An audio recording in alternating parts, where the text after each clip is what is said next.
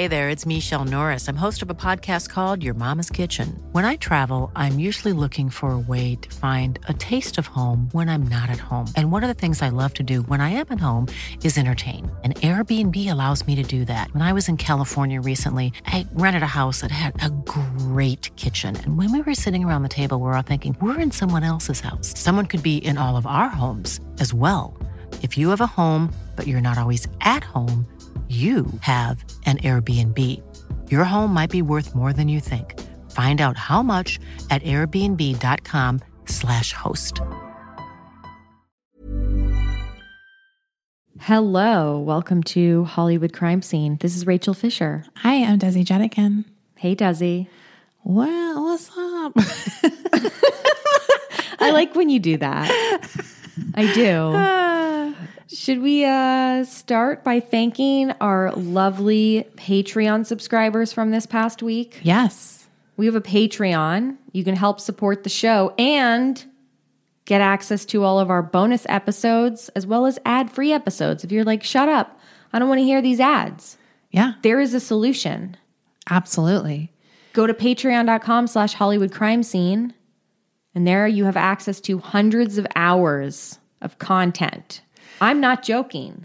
And I'd like to say for people like me who might be like, ugh, it's going to be really hard. It's actually couldn't be easier to get the Patreon feed into your Apple Podcast app if you want it that way. Or whatever app. Whatever app. Like, it's so easy because I have a few subscriptions myself. Same. And it was good to see how it worked because I was like, oh, this is really easy. Even the dumbest bitch like me can do it. So if you're afraid that it's complicated, it's not. It's pretty easy. This week we had Shauna, Hannah, Shonda, Raven, Jesse, Sarah, Angie, Carrie, Julie, Jackie, and Emily. Thank you all very much. Thank you. So this week we are going to begin a 2-part series on the biggest scandals and crimes related to TV dramas. Some of our favorite TV dramas had some little issues. This is sort of a cousin of our sitcom scandals. Yeah. So next week will be part 2, and we'll have some special guests. Should we keep it secret or? We have a really exciting crossover happening next week. Yeah. So look forward to that. And I have a few stories to get to, so let's get started. The first one we're going to talk about is from Grey's Anatomy. Now, my source for this was an article from Entertainment Weekly by Paul Katz. So in 2005, ABC launched a mid-season replacement that became a surprising smash success and would go on to become one of the longest-running scripted primetime shows in television history. Is this show still on the air? Yes. It is now in its 18th season, Grey's Anatomy. That's wild. Yeah. So this is a standard medical procedural with a heavy dose of soap opera as we see not only unusual cases each episode, but the personal lives of the doctors and nurses on the show. Although primarily the show revolves around Meredith Grey and her relationship with McDreamy, another one of the show's early power couples was between rock star heart surgeons Christina Yang, played by Sandra Oh, and Preston Burke, played by Isaiah Washington. But during the filming of the 3rd season, Isaiah fumbled the bag in a huge way. He could have been on the show for 18 seasons. He'd be set for life. I remember when this was such a huge story when this broke. Yeah. That even people like me who did not watch Grey's Anatomy knew this whole story. Right. So what happened? At some point, it was revealed that he was involved in an on-set fight with Patrick Dempsey, who plays McDreamy. And during this fight, he admitted to later even that he dropped a homophobic slur allegedly aimed at T.R. Knight, who plays George on the show or played George on the show.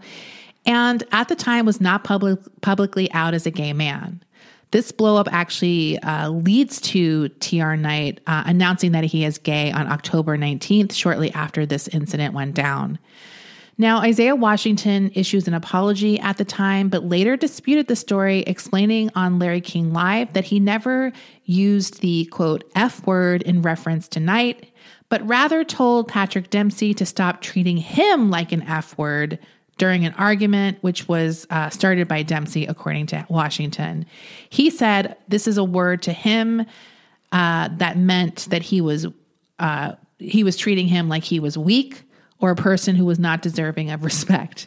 Now, I just like to say that is exactly partially why people don't like that word being used, even against someone who is not gay, because it's equally offensive in that regard. Yeah, it's a slur. It's a slur. So that was his sort of like excuse, I guess. I wasn't saying it to a gay person. I was saying, I don't want to be talked about like that, or whatever, treated like whatever he thinks that word means, which is also bad. So he doesn't let it go though, Isaiah Washington. No. Next, he is interviewed on the red carpet at the Golden Globes in January of 2007. And he jokes while he's being interviewed, quote, I love gay. I wanted to be gay. Please let me be gay. After I'm sorry. Like, that's not how you make up for saying something bad. Like, it's crazy. Honestly I love gay.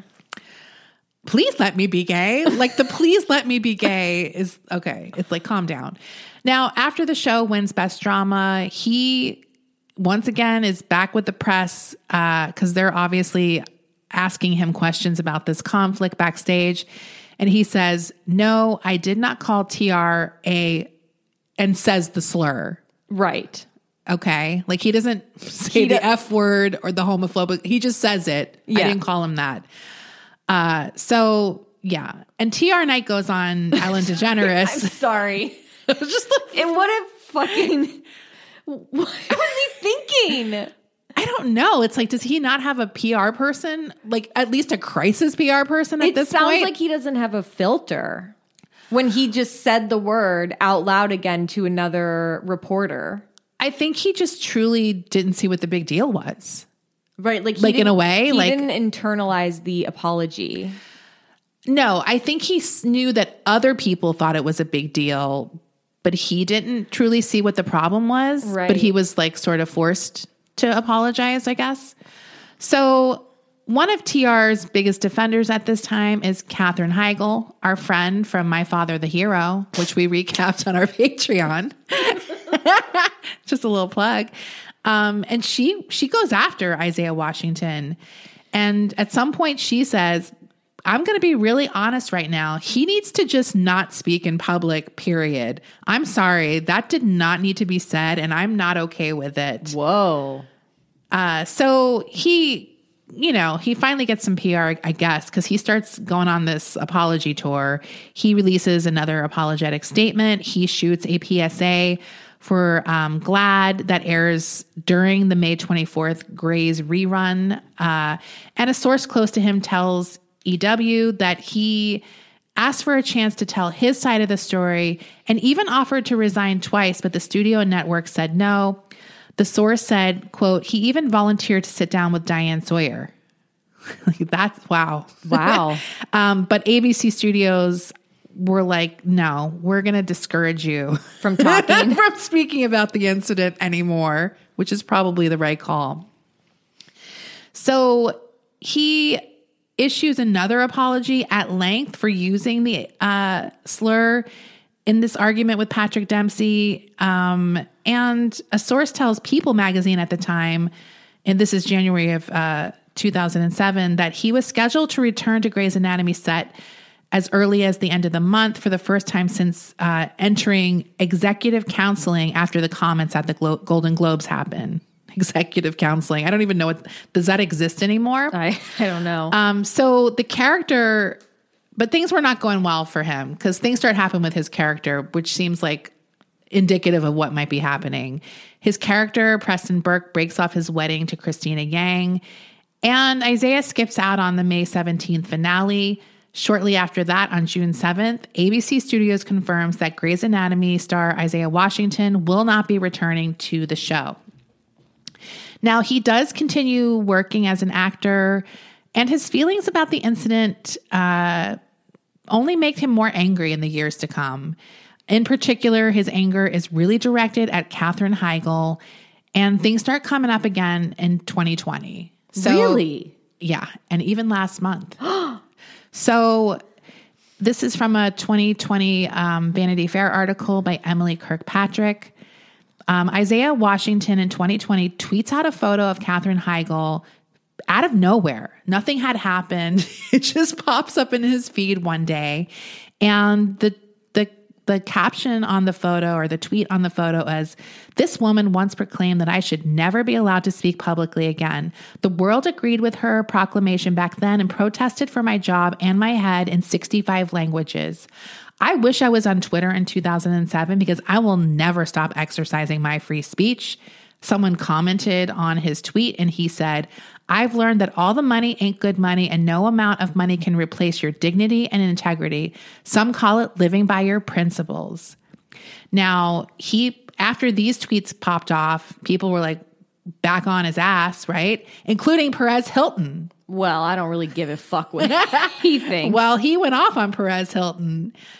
He said, "I have no idea why you lead the charge to remove me from my hit show, knowing it was a lie. You even intentionally called Will.i.am that disgusting word and never apologized. But here you are, hypocrite. Just thank me for making you look like a hero."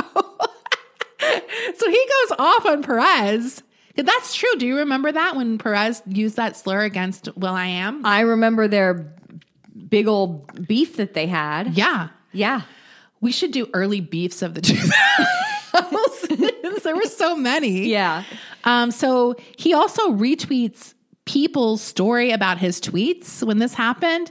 And he said, "I'm calling people out as well for ignoring the testimony of my whistleblower that debunked this story 3 years ago. I couldn't defend myself on Twitter back then, but I can now. Free speech is mine. Call Mark Pedowitz for the truth, but you won't. Hypocrisy." Pedowitz was like the president of ABC at the time. I couldn't find what he had said, if he said anything defending Isaiah, but I have no idea. So while Katherine Heigl didn't really officially say anything about these 2020 tweets, someone close to her told Page Six, Katherine stood up for her close friend twice after he called TR Knight a homophobic slur. That's hate talk, not free speech. She is proud that she stood up for him, and Katherine is and always will be an advocate and ally to the LGBT community. Meanwhile, Katherine has her own dramatic exit from the series in 2010. You might remember she wins a supporting actress Emmy for the show during those early seasons, I think for season 4. She was quite good. Yeah, she's great. And then after that, she controversially withdraws her name from Emmy contenders list. And she issues a statement saying, "I did not feel that I was given the material this season to warrant an Emmy nomination. In addition, I do not want to potentially take away an opportunity from an actress who was given such materials." So real slight to the writers and producers of the show, even though it's sort of on a noble front. Yeah, that is such a look. It's probably not good because it is. Yeah, on one hand, you are really dissing these writers. Who, just withdraw your name. Yeah, don't make the statement. On the other hand, yeah, that's nice that you gave other people or thought you were giving other people, but well, it's also kind of like, so you thought you were going to get nominated. Oh, she wasn't even nominated? No, she was just not taking it out of consideration. So it's like, you weren't even nominated, girl. Damn, that's shady. So the drama continued between Heigl and Shonda Rhimes, who is the show creator. In 2014, while discussing her new show, Scandals, Rhimes said, "There are no Heigls in this situation. I don't put up with bullshit or nasty people. I don't have time for it." No Heigls. I mean, and this was after 2014. That was a few years after Heigl had been branded. Oh, yeah. Because that was 2010. Because she'd been branded difficult to work with. Yes. And Heigl responded to that. "I'm sorry she's left with a crappy impression of me. I wish I could do something to change that. Maybe I will be able to someday." Now, there's a recent update to this story that came out on February 28th of this year. Wow. Isaiah Washington went back on Twitter And he tweeted out, quote, "It is with a heavy heart and a sense of relief that I am announcing my early retirement from the entertainment industry today. Those who have been witnessing my journey here on Twitter since 2011 all know that I have fought the good fight, but it seems like the haters, provocateurs, and the useful idiots have won." So he has continued working as an actor. He has been on shows like The 100, P-Valley, and he even returned for an episode of Grey's in season 10. Most recently, he played Bass Reeves, who was historically noted as the first Black deputy U.S. Marshal, and that was in the film Corsicana. And he said, "That's going to be my last movie." He continued his tweet thread saying, "I'm no longer interested in the back and forth regarding a color construct that keeps us human beings divided, nor am I interested in politics or anything vitriolic. I will be traveling this great country before it falls into socialism and communism. Oh boy. Until that, know that this Frederick Douglass conservative will keep his powder dry and loves you all. I'm truly grateful for your support over the years, and Corsicana movie may be the last time you see me as an actor here in America. Just know that I will be posting a few pictures of my retirement shenanigans here and there, but until then, be safe. Your loved ones love you and need you. Salute." Look, Isaiah, I'm sure you don't. This is America. You don't have to worry about us turning to socialism anytime soon. No matter how hard we try. Yes. However, after he gets a lot of response to this retirement tweet, and what does he do? He starts a GoFundMe page, and this is to create a movie, the Bass Reeves Movie Project 2023. He's like, wow, after seeing all this positive response to my retirement announcement, it became clear that I am just operating outside of the traditional Hollywood system. So why stop now with over 5 million views and counting on my February 28th Twitter post? It seems that I just received $1 from all 5 million people. Then I'll have enough to make my movie. That's not how it works. But as of press time, the project has raised $9,000 of its 1 million goal with 249 donations. So he's getting there. Not that much. Good luck, Isaiah. So yeah, I mean, maybe people will get to see his movie after all. Yeah.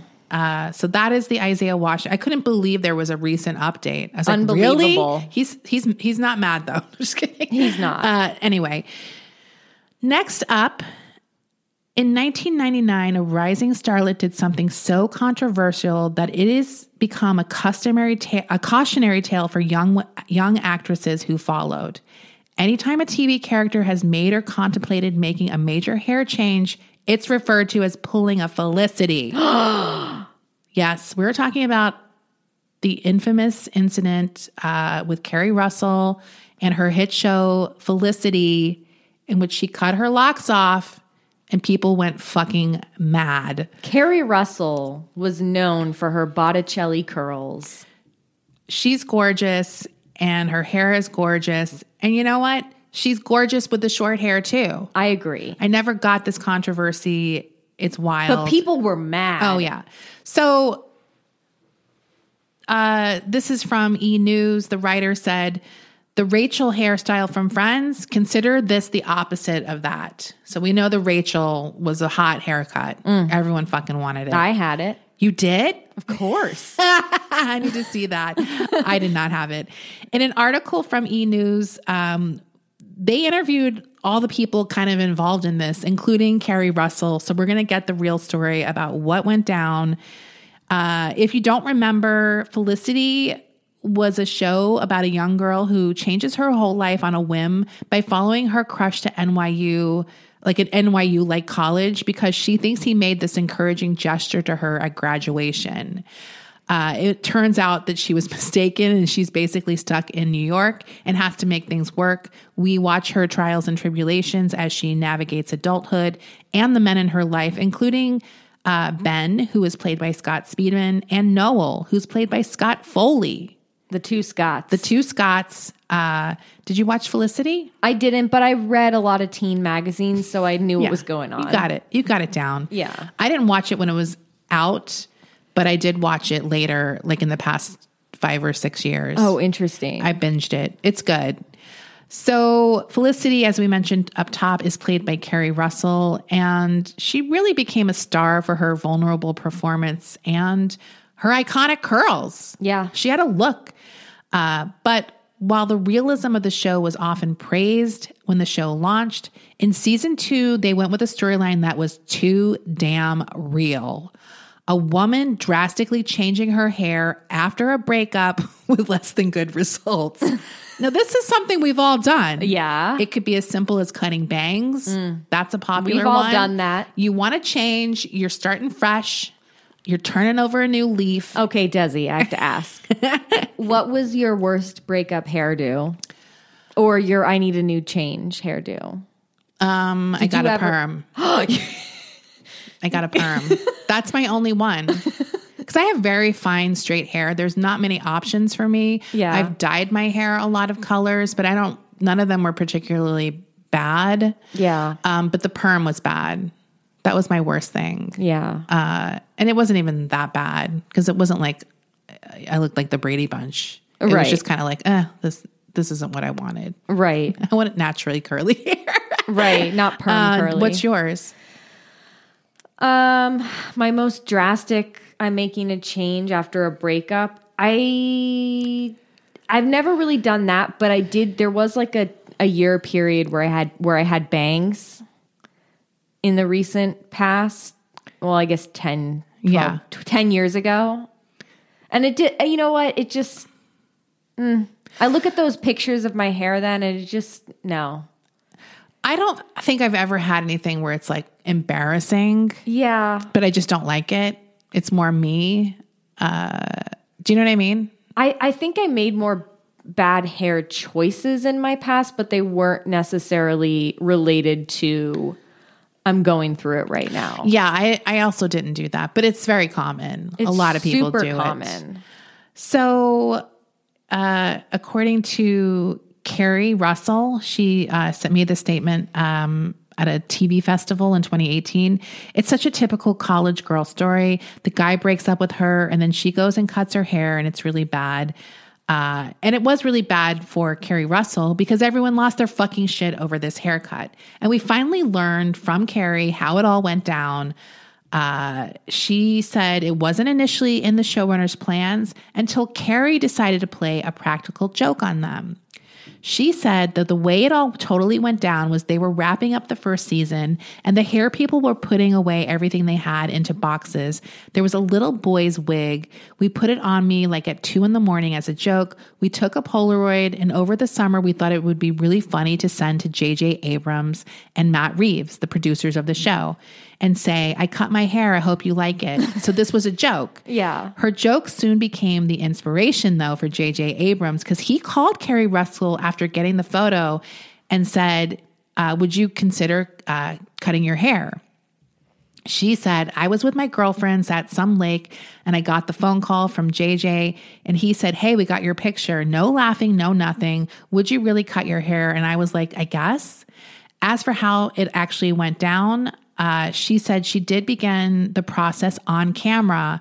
This is used in the TV show as the ending of an episode where viewers are forced to wait for the next episode to get the reveal of what her look was. Wow. So this is like a cliffhanger. We see her locks falling and then it ends and then we don't get the reveal until a week later. And everyone was dead on the floor when they saw it. She said we shot that scene at like 4 a.m. on a Friday. And the hair girl actually, it's in slow motion, like her cutting my hair, snipping it.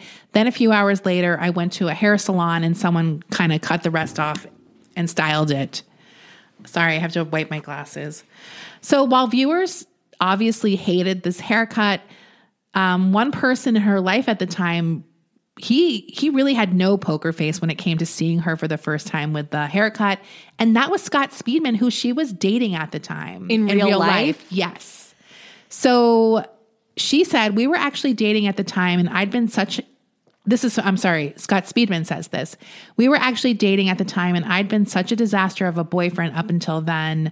And I knew I had to put on a good show when I was going to see her new haircut. And I was like, come on, man, you got to bring it home. You got to do it. I got to work. She turned around the corner and my face sort of froze in half panic, half smile situation. It was like a chia head sort of vibe to it. So he did clarify later. It did turn into something great. We all recovered from it. Well, he wasn't initially into the cut, as well as the fans, too. Russell said she loved it, even though she knew it wasn't exactly her best look ever.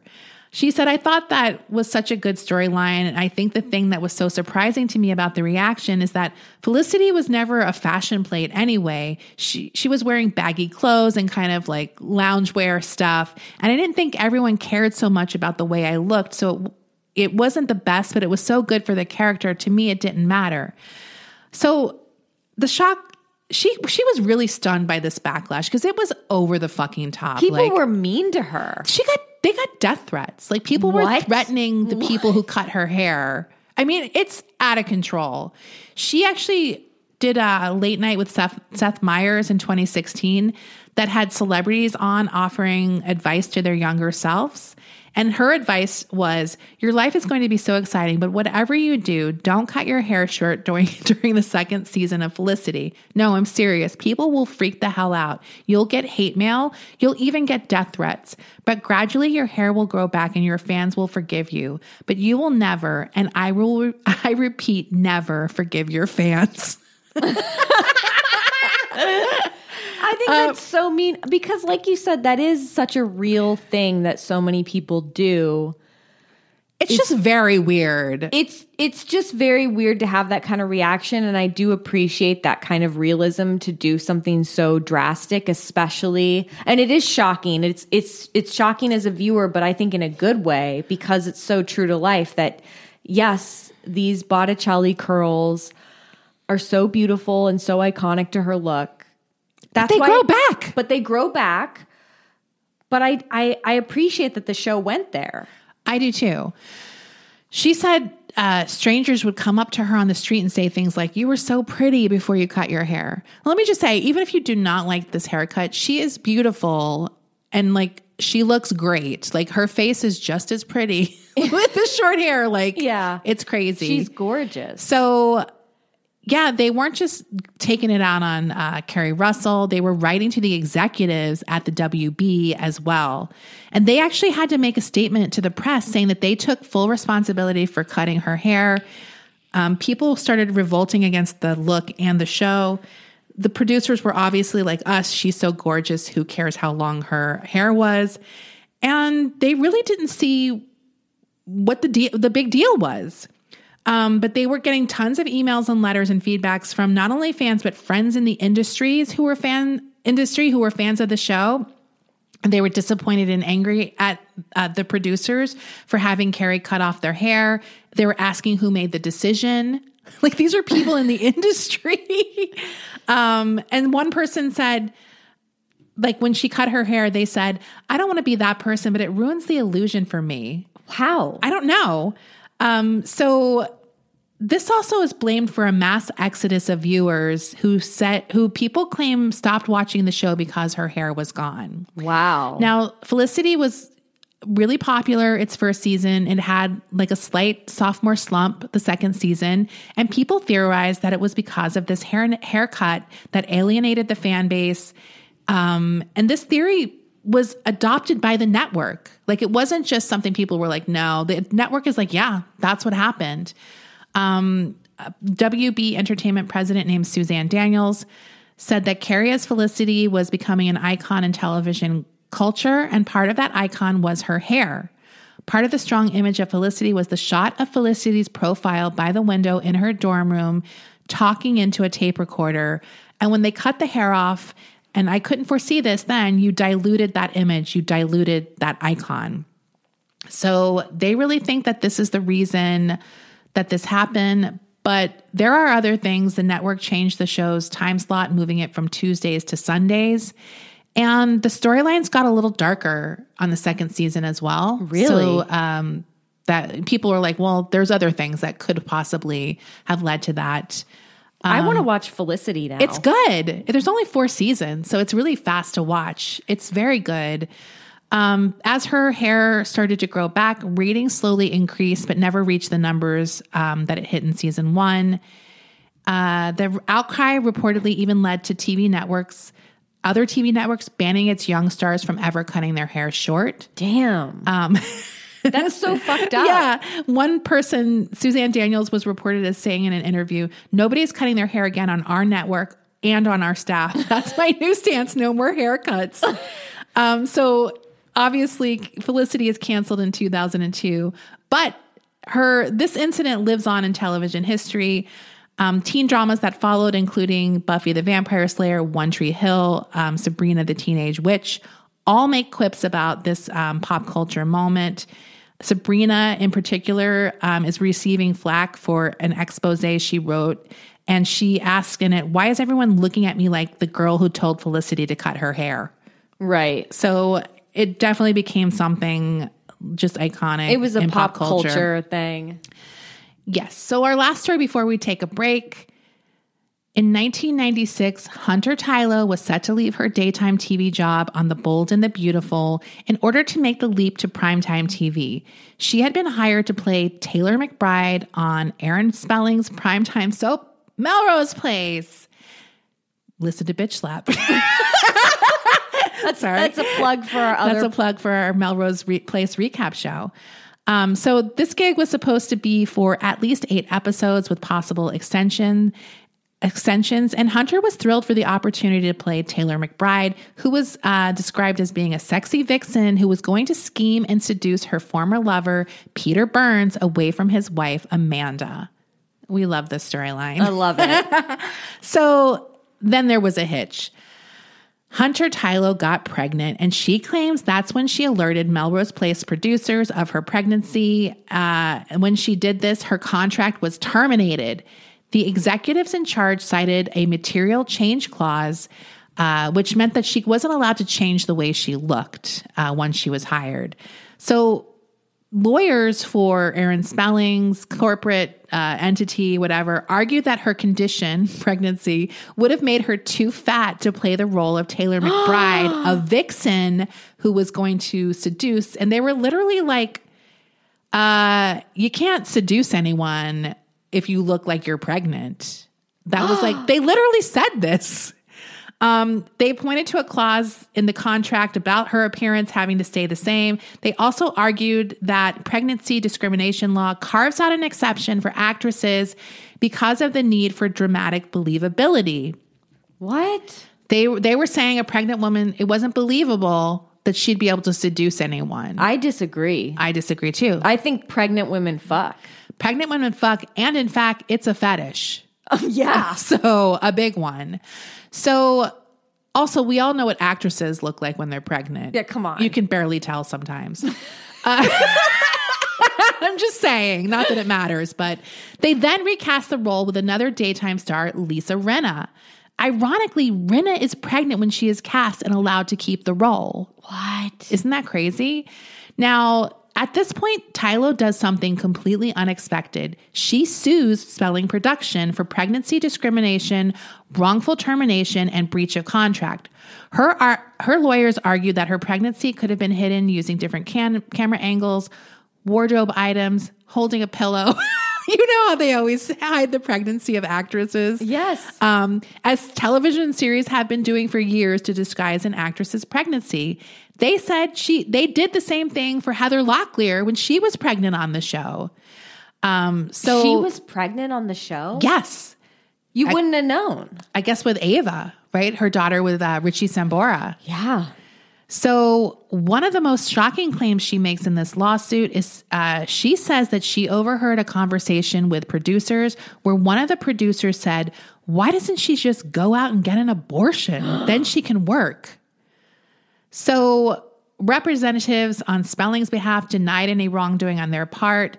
They said that Tylo was a liar and publicity seeker, and they said that they even offered her a new contract and a new character role as part of a settlement offer.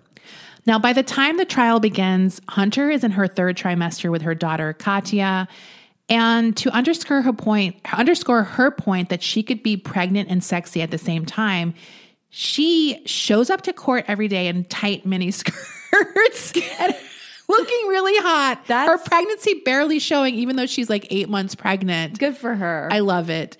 The deposition. I would do that. Yeah. No, it's a great idea because it's like, here, look. I'm hot. And, you know, like I said, she probably those people gain like 15 pounds when they're pregnant. Like, it's like crazy. So they also had a deposition from an executive producer named Frank South. And in this, he told Spelling that it was not dramatically sensible to have a woman who was 5 months pregnant rolling around in bed with our stars. Why not? I don't know. Where these people are like from the 40s. Like, what is going on here? Now, Locklear testifies in court that she was able to continue playing a similar role while pregnant. And Lisa Rinna also testifies that she was expecting at the time and was allowed to continue with the role. So that's pretty damning for the company. That's bad. They award her $4.8 million. Wow. $4 million for emotional distress and 800 something thousand for economic loss, which was more than she asked for. She only asked for $2.5 million and they gave her more. She said, they never dreamed I would challenge them. Never. Believe me, no woman in this business wants to challenge a producer. You can be blackballed very easily, and I was attacked on every side. People were telling me I would never make it, that I was hurting my career, but I came through all of it. She said the victory was a victory for every woman and every child that's not born. Okay. Calm down, Hunter. And then she goes to work on Bold and the Beautiful again. I think she's there for literally 30 years, forever. You know, those daytime actresses, they'll be on the show for fucking 30 years. Yeah. It's a great little gig for them. It is a great gig. It's a hard job, but it's great. It's very hard, but she did find other projects after that. And Lisa does fine in that role. We all know. Look, Lisa was a great choice for that role, even if she's a complete fucking clown in that role. She is, but it's very funny. But by the time Lisa joins the show, it's already gone off the rails so much that it just makes sense that Lisa Rinna would join the show. Absolutely. It kind of is meant to be. I literally cannot wait to watch it because now I have the context of her on Real Housewives of Beverly Hills. And I think it's going to make it even funnier. Because you haven't seen Melrose since then. No. And I actually never liked Lisa Rinna because I was a huge daytime soap person. And like you said about Felicity, even though I didn't watch Days of Our Lives, I knew everything about it because I read Soap Opera Digest. Yeah. I would literally use my babysitting money to fucking buy that magazine. I would read about all of the different couples. That is crazy. It's totally crazy. I love that though. So I knew who she was. I knew who Hunter Tylo was. And when she came on, I hated Lisa Rinna. And then when she came on Real Housewives of Beverly Hills, I was also why is she still here? She's like an Alyssa Milano type for me, who also comes on Melrose later. Yeah, who's also... God, Desi. And am I vindicated or what? You can't win in the later seasons of Melrose Place. No, but I feel good that my childhood hates have been fully vindicated, even though it took a long time. I was always right about Alyssa and Lisa. Wow. So Wait, what did Alyssa do? To me? Personally? No, I know what she... Oh, she's just annoying to me personally. That any of that happened in person. You just think she's annoying. Well, but I think a lot of people don't like her. Remember she wanted to do the sex strike? Oh, yeah, and everyone's like, she does a lot of stupid shit on Twitter where I think people have finally turned on her. Yeah. Because she's kind of tone deaf and clueless. Yeah. I don't think she's done anything truly cancelable or whatever. No. But I think people are just tired of her shit. And I've always been tired of her shit. Anyway, we'll be back after this break. Hey, I'm Ryan Reynolds. At Mint Mobile, we like to do the opposite of what Big Wireless does. They charge you a lot, we charge you a little. So naturally, when they announced they'd be raising their prices due to inflation, we decided to deflate our prices due to not hating you. That's right. We're cutting the price of Mint Unlimited from $30 a month to just $15 a month. Give it a try at mintmobile.com/switch. $45 up front for 3 months plus taxes and fees. Promo rate for new customers for limited time. Unlimited more than 40 gigabytes per month. Slows full terms at mintmobile.com. I'm the queen of starting a free trial offer and forgetting to cancel it, oftentimes being charged for months for something I'm not even using. If I asked you how many subscriptions you have, would you be able to list all of them and how much you're paying? If you would have asked me this question before I started using Rocket Money, I would have said yes, but let me tell you, I would have been so wrong. I can't believe how many I had and all the money I was wasting. With Rocket Money, I can see all of my subscriptions in one place, and if I see something I don't want, I can cancel it with a tap. I never have to get on the phone with customer service. They'll even try to get you a refund for the last couple of months of wasted money and negotiate to lower your bills for you by up to 20%. All you have to do is take a picture of your bill, and Rocket Money takes care of the rest. Rocket Money is a personal finance app that finds and cancels your unwanted subscriptions, monitors your spending, and helps lower your bills. Rocket Money has over 5 million users and has helped save its members an average of $720 a year with over 500 million in canceled subscriptions. It's definitely saved me money, and now I can use that money to waste on things I do want. So stop wasting money on things you don't use. Cancel your unwanted subscriptions by going to rocketmoney.com/Hollywood crime scene. That's rocketmoney.com/Hollywood crime scene. Rakuten's Big Give Week is back with 15% cash back. It's a festival of savings with big cash back at hundreds of stores. Don't miss headliners like Canon, Fenty Beauty, and Dyson. I can't wait to shop for all of my summer fashion and beauty needs, and will definitely be checking out Ulta and Adidas. Rakuten really is the best way to shop. You can really save by stacking cash back on top of other deals, and during Big Give Week, the cash back is bigger than ever. It's the time to shop for everything you need for spring and summer, like clothing, outdoor gear, and travel. Membership is free, and it's all happening May 6th to May 13th. Join today for free and get an extra 10% cashback boost on top of Big Give Week cashback rates. Go to Rakuten.com or download the Rakuten app today. That's Rakuten. Shoppers get it. Rakuten is the shopping platform to save while shopping. Okay, this is a wild story. This is about a show that neither one of us, I'm sure, have ever watched. But I think this story is very interesting. In 1987, ABC dropped a highly unusual TV show that was based on a Channel 4 British TV film called Max Headroom 20 Minutes into the Future. The show was called Max Headroom and was set in a futuristic dystopia ruled by an oligarchy of television networks and features the character and media personality Max Headroom. Now, I tried to figure out what this show was about. It's basically this guy played by Matt Frewer named Edison Carter is kind of trying to find this corruption in this TV oligarchy world. At some point, he gets injured in a motorcycle accident in a parking lot, and some hacker creates a computer-generated version of him in order to help him expose corruption. Wait, is Max Headroom the guy from the 80s who interrupted the broadcast? This is the story I'm telling. Oh. Max Headroom is a show. That guy, that character is what you see, right? Yeah. The computer animated whatever. Yes. Okay.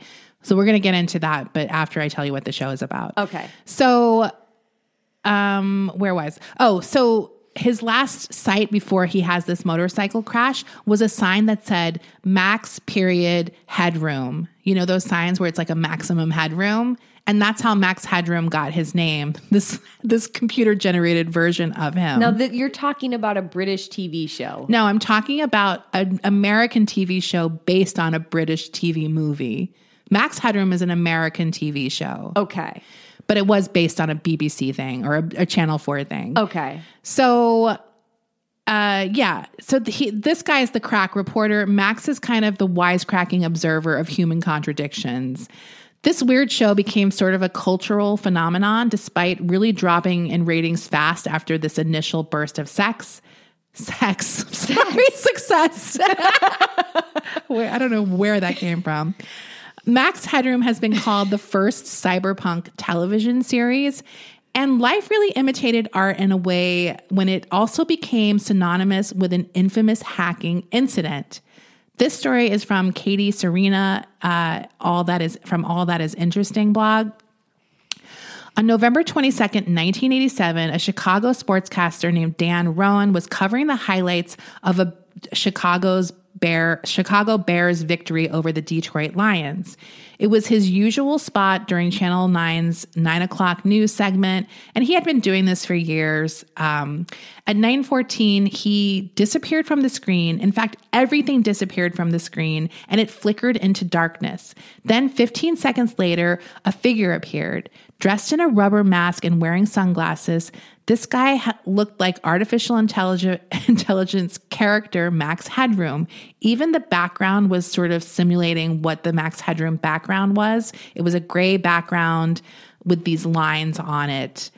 There was hardly any sound, but the image was still frightening. It bobbed its head around in front of a spinning background, and a buzzing noise played.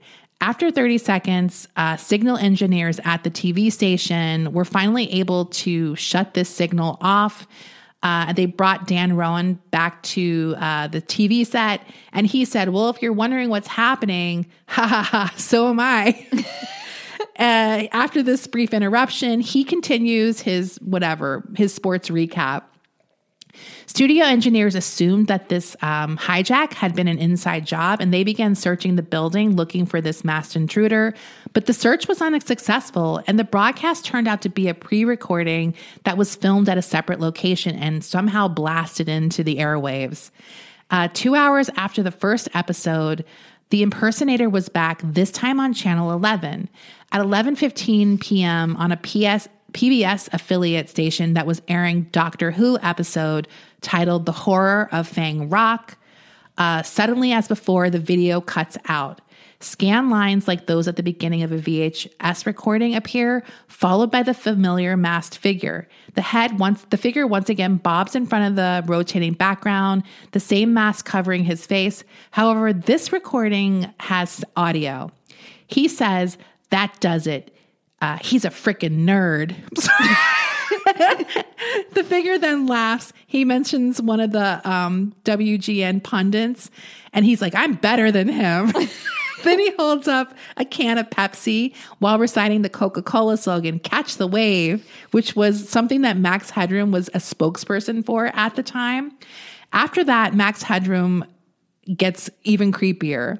The figure flips off the camera, and his middle finger is covered by a rubber extension. He sings "Your Love is Fading," lyrics to a song by The Temptations. He hums tunelessly. He mutters phrases from television shows, and then he screams nonsense, and then he begins to moan. After a moment, he pauses to claim he had made a giant masterpiece for all the greatest world newspaper nerds. He holds up a glove, and he's like, it looks like the Michael Jackson glove. It's a glitter glove. Yeah. And he's like, "My brother is wearing the other one."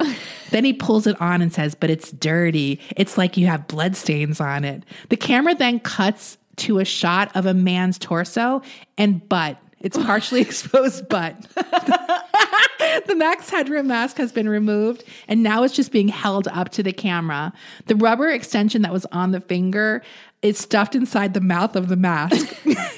He screams, "They're coming to get me." And then we hear a female voice says, "Bend over, bitch." And the man gets spanked by a fly swatter and starts screaming. Is this only a local broadcast? Yes. But the reason there's video of this is because so many nerds recorded that episode of Doctor Who that people had it on VHS because they were like, people recorded things like that back in the day. Yeah. You didn't have like TiVo or whatever. Right. Or could just watch anything you want ever. So the video finally cuts out with the image of this man having his ass beat with a fly swatter by the woman, and he's like screaming. They finally get it off the air. That was 1 minute and 22 seconds that was on the air before they got this off. Don't you think there was a guy at the network who was watching this as everyone's scrambling to try and fix him? He's like, "Well, let's just hear him out. Let's hear him out. See I'm where this almost goes. done. Oh, I'm so close." So obviously everyone's freaking out. As I mentioned, the only people who have copies of the hack are these Doctor Who fans who taped it. But they give these tapes to some of the other networks who air segments of the tape, right? Not all of it. And they call the mastermind behind it a TV video pirate. Now, most people in the Chicago area where this took place are deeply amused by it all. They all find it incredibly funny. You know who didn't find it funny? The FCC. Oh. They're furious about this. They start dedicating all of their efforts to finding this naked figure. They even offer a reward to anyone with information. And they like issue a scolding statement saying they would like to inform anybody involved in this kind of thing. There is a maximum penalty of $100,000, 1 year in jail, or both. So, but eventually they work out how the hacker did it. He had placed his or her own dish antenna between the transmitter tower somehow, and he was able to interrupt the original signal. So they wouldn't have even needed expensive equipment to do this. It was just timing and positioning it correctly. They were able to pinpoint the location of where the video may have been shot based on some of the backgrounds that they saw. They thought it was like some warehouse in a district that was nearby that had these warehouse doors. So they found all the pieces of the puzzle, but they couldn't find who was behind the mask. Who is this man behind the mask? Rumors about the identity of the person responsible started floating around. They were all dismissed. But over the years, one name that appeared more and more was a provocateur named Eric Fournier. He was the creator of Shay St. John, a fictional model who was disfigured in a car accident and recreated her body from mannequin parts. I guess this is like an early viral video artist type person. I've never heard of this. But a lot of people were like, yeah, there's some similarities here. He does these campy videos. But we don't think that this is him. He would have definitely admitted to it at some point, probably. Right. This guy died in 2010, so people can't even interview him about it anymore, but no one really thinks it was him. And this was not the first hack, obviously, and it wasn't the last either. Another notable hack that I thought was really funny was a guy named Captain Midnight, and he was the first hacker to interrupt a broadcast signal with his own personal message. He was mad that HBO had raised the prices. So on April 27th, 1986, he interrupted that night's showing of The Falcon and the Snowman to air his own grievances. I think that's great. I don't know why it's so funny that was The Falcon and the Snowman, because that is so 1986. Yeah. Remember when HBO just had all these weird movies? Yes. I mean, that was just, it's funny to think back to that. So he had control of the HBO signal for nearly 5 minutes. Wow. Yeah. I just think people weren't expecting it. Anyway, this article goes into all of this FCC shit, but who cares? I mean, this is all so stupid. And I find FCC is so boring. They're so boring. And it's like, get a job. Get a real job. Get a real job. I get like serious shit, but this stuff is actually makes our lives funnier. Right. So what do you care? Yeah. No one was harmed by this. No. So our last story. This involves a show close to the hearts of many of our listeners, and that show is Criminal Minds. In particular, actor Thomas Gibson, who plays Aaron Hotchner. Yes. Aaron Hotchner. They call him Hotch. They call him Hotch. He is an OG Criminal Minds character, and the source for this article is Cynthia Littleton's, breakdown of the story in Variety. Now, Thomas Gibson starred on a Criminal Minds for 11 years as the Behavioral Analysis Unit's BAU team leader. This is why fans of the show were shocked in 2016 when they got the news that the actor was suspended from the show. This was like out of nowhere. Making things even weirder, his former co-star Shamar Moore, who had left the show a few months earlier, spoke about this suspension or weird event on his Instagram. He posted a video of him talking, and it's deleted now. It didn't mention Gibson by name, but it seemed like he was addressing this situation that was kind of like, you know, people were sort of low-key talking about, but no one knew what really happened at this point. So he says in this Instagram post, a lot of birdies chirping out there. The gossip is real. I'll just say this. I believe in karma. Good things happen to good people, honest people, hardworking people, humble people, people who believe in basic goodness, treat people how you expect them to treat you. Celebrate yourself and celebrate your blessings as you should. But just know that you're not better than anybody. Damn. So what happened? In early August of 2016, Thomas Gibson got suspended from Criminal Minds due to an on-set physical altercation with one of the show's writer-producers. After his suspension, Gibson makes a public statement of regret for the incident, explaining the quarrel was based on creative differences surrounding a Criminal Minds episode he was directing. But on August 12th, producers took into consideration other bad behavior on the actor's part, and he was fired. Yeah. This was the final straw for them. They issued a statement that said, Thomas Gibson has been dismissed from Criminal Minds.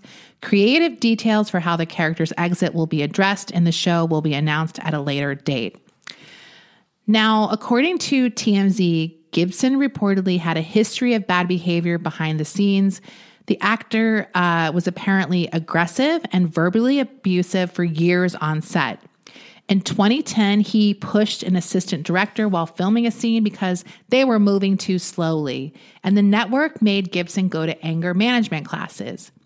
Variety reported that multiple sources described him as a mercurial personality on set who would be quick to anger. The outlet noted that Gibson and his Criminal Minds co-star Shamar Moore had an extremely tense relationship. Sources said his habit of arriving late to the set aggravated Thomas Gibson. He also had demands that the producer's schedule be juggled to allow him maximum flexibility to travel to his home in San Antonio, Texas, and this was a source of friction with other actors and producers. One staffer described him as selfish in that regard. TV Guide also reported that in 2013, he was arrested on suspicion of a DUI. Variety said that after that DUI, he lost his driver's license. And while because of that, Criminal Minds staffers had to drive him to and from set and drive him around. Like it was their responsibility now to drive him. And I'm sure it was pretty unpleasant during that experience. Now, the shoving incident I mentioned earlier came late at night before the holidays in 2010 during a location shoot on the 6th Street Bridge near downtown LA. It was a chase sequence that called for Gibson to drive quickly across this bridge. And there was some confusion about when Gibson was supposed to drive off. After the take, he came out of the car yelling and confronted this assistant producer about safety concerns. And by multiple counts, the guy yelled back at him. And after that, Gibson shoved him with both of his hands. Wow. This actually rattled a lot of the staffers because this was sort of the start of this escalation of on-set tension between Gibson and almost everyone who worked there. Like, really? Yes. There was a surprise for many people that he wasn't facing harsher discipline from the studio for doing something like that on set. And this also came in the midst of his negotiations on a new contract with the show. So they were like, this is the perfect opportunity to deal with it. Yeah. But basically they're like, okay, just take some anger management classes and that'll be good enough. Now, despite this altercation, that assistant director remained on the set, but he eventually moves over to the spinoff Criminal Minds Beyond Borders. So after he gets fired, he releases a statement. Thomas Gibson releases a statement. He says, I love Criminal Minds and have put my heart and soul into it for the last 12 years. I had hoped to see it through to the end, but that won't be possible now. I would just like to say thank you to the writers, producers, actors, our amazing crew, and most importantly, the best fans that a show could ever hope to have. Now, when he leaves, some people do describe him positively as a family man. Right. And most others were really happy that he was finally gone. Now, what happened to Hotch? He goes into the witness protection program after a serial killer stalks his son. At school. I can't wait to get to that.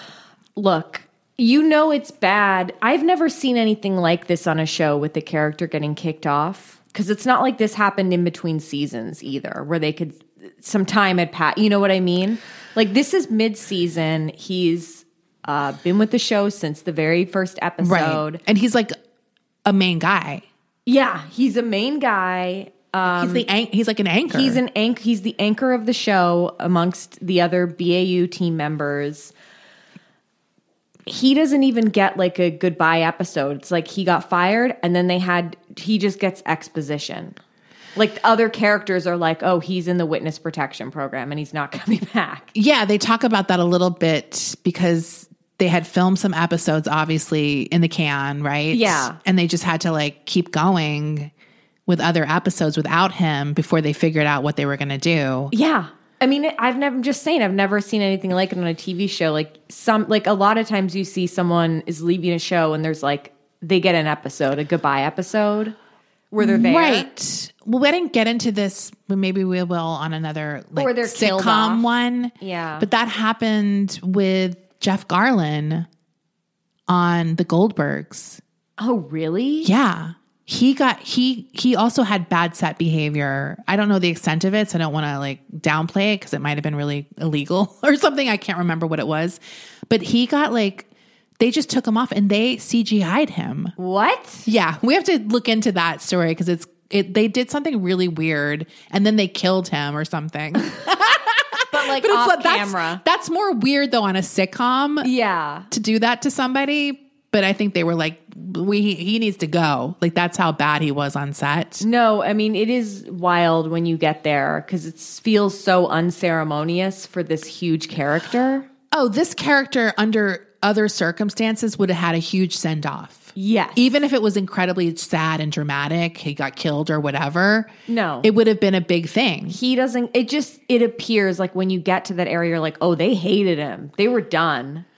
I think it was a financial liability at that point. Right. So that's how you know. Look, they don't give a fuck about people, but if they're going to lose money, right? Corporations, they're not going to risk because those people could sue them, right? Because he's making that a dangerous workplace, and it was a risk to take because obviously fans were really devastated that he left the show. Who might not know like the ins and outs of it, of the whole situation that happened. But even if they did know, they're still devastated that this beloved character is now gone. Well, because it's, you're missing the character. You don't give a fuck about Thomas Gibson. Like, you know what I mean? It's like Hotch. It's like, well, can't we just finish Hotch out? Right. Like, why do we have to, I can see the disconnect is probably one thing. Yeah. But yeah, hopefully he gets help. He seems like he has some problems. On Reddit, you always get a post from somebody on Criminal Minds subreddit. You always get a post from someone who's like, maybe wouldn't it be great if Thomas Gibson came back as Hotch for season 17 of Criminal Minds? And there's always someone like, he's not coming back. He's never coming back. Well, I saw that in one of the articles I read. They're like, will he show up in Evolution? And I can't remember who the quote was from or if it was just the writer, but they're like, he will never come back. Like he's never coming back. Like, whoa. So that's like the official line too, not just Reddit. Really? Like this guy's not coming back. They don't like him. There's no reason to bring him back and they don't fucking care. Like they're not bringing him back ever. So I'm here to squash that little dream. If you were hoping to have a Hotch reunion. We still have a tiny mustard grain of hope, tiniest mustard grain that Matthew Gray Gubler could come back for future seasons of Criminal Minds. Well, he didn't do anything bad. No, he didn't do anything. It's his choice. It's his choice that he left the show after, look, he spent 15 years of his life on that show. Yeah. I would say what they need to do, bring back all the fallen cast members or whatever for a very special episode, and we CGI Hotch. And maybe he's just on the playground in the witness protection program, and he like waves a hand. They do something, or he salutes. Yeah, salute. A salute would be good. We see him in the distance and someone's like, is that Hotch? Oh, hey, Hotch. And we see him go into a store and it's just like a shimmery vision. I like that idea. Yeah. We should write for Criminal Minds. Seriously. Honestly, we could dream think gig. of some real freaky shit. That is my dream writing job. I don't even want to be a TV writer, but if I could, it would be for Criminal Minds. I don't even want to write the scripts. I just want to be in the room and have ideas. Like, here's what we're going to do. I have a great serial killer. Never been done before. I've been thinking about this since I'm 4. I love that idea. Yeah. They're filming season 17 of Criminal Minds now. So oh, damn. Let's get it going, baby. We're going to be back soon. That's our part 1. TV scandals and kind of crimey shit. Yeah. Like you could get arrested for some of this shit. He assaulted people. That's part 1. We will be back for part 2 with our very special guests. Yeah. No spoilers. No spoilers. We're excited to have them on. Yeah. Next week. We got even more TV drama scandals. Bye. Bye. When you make decisions for your company, you look for the no-brainers. And if you have a lot of mailing to do, Stamps.com is the ultimate no-brainer. It streamlines your processes to make your business more efficient, which makes you less busy. Mail checks, invoices, legal documents, and everything you need to keep your business running with Stamps.com. Seamlessly connect with every major marketplace and shopping cart. Schedule package pickups and see your cheapest and fastest shipping options from different carriers. With rates up to 89% off USPS and UPS rates. And with the Stamps.com mobile app, you can take care of mailing and shipping wherever you are. Make the same no-brainer decision as over 1 million other businesses with Stamps.com. Sign up with code PROGRAM for a 4-week trial, plus free postage and a free digital scale. No long-term commitments or contracts. That's Stamps.com. Code PROGRAM.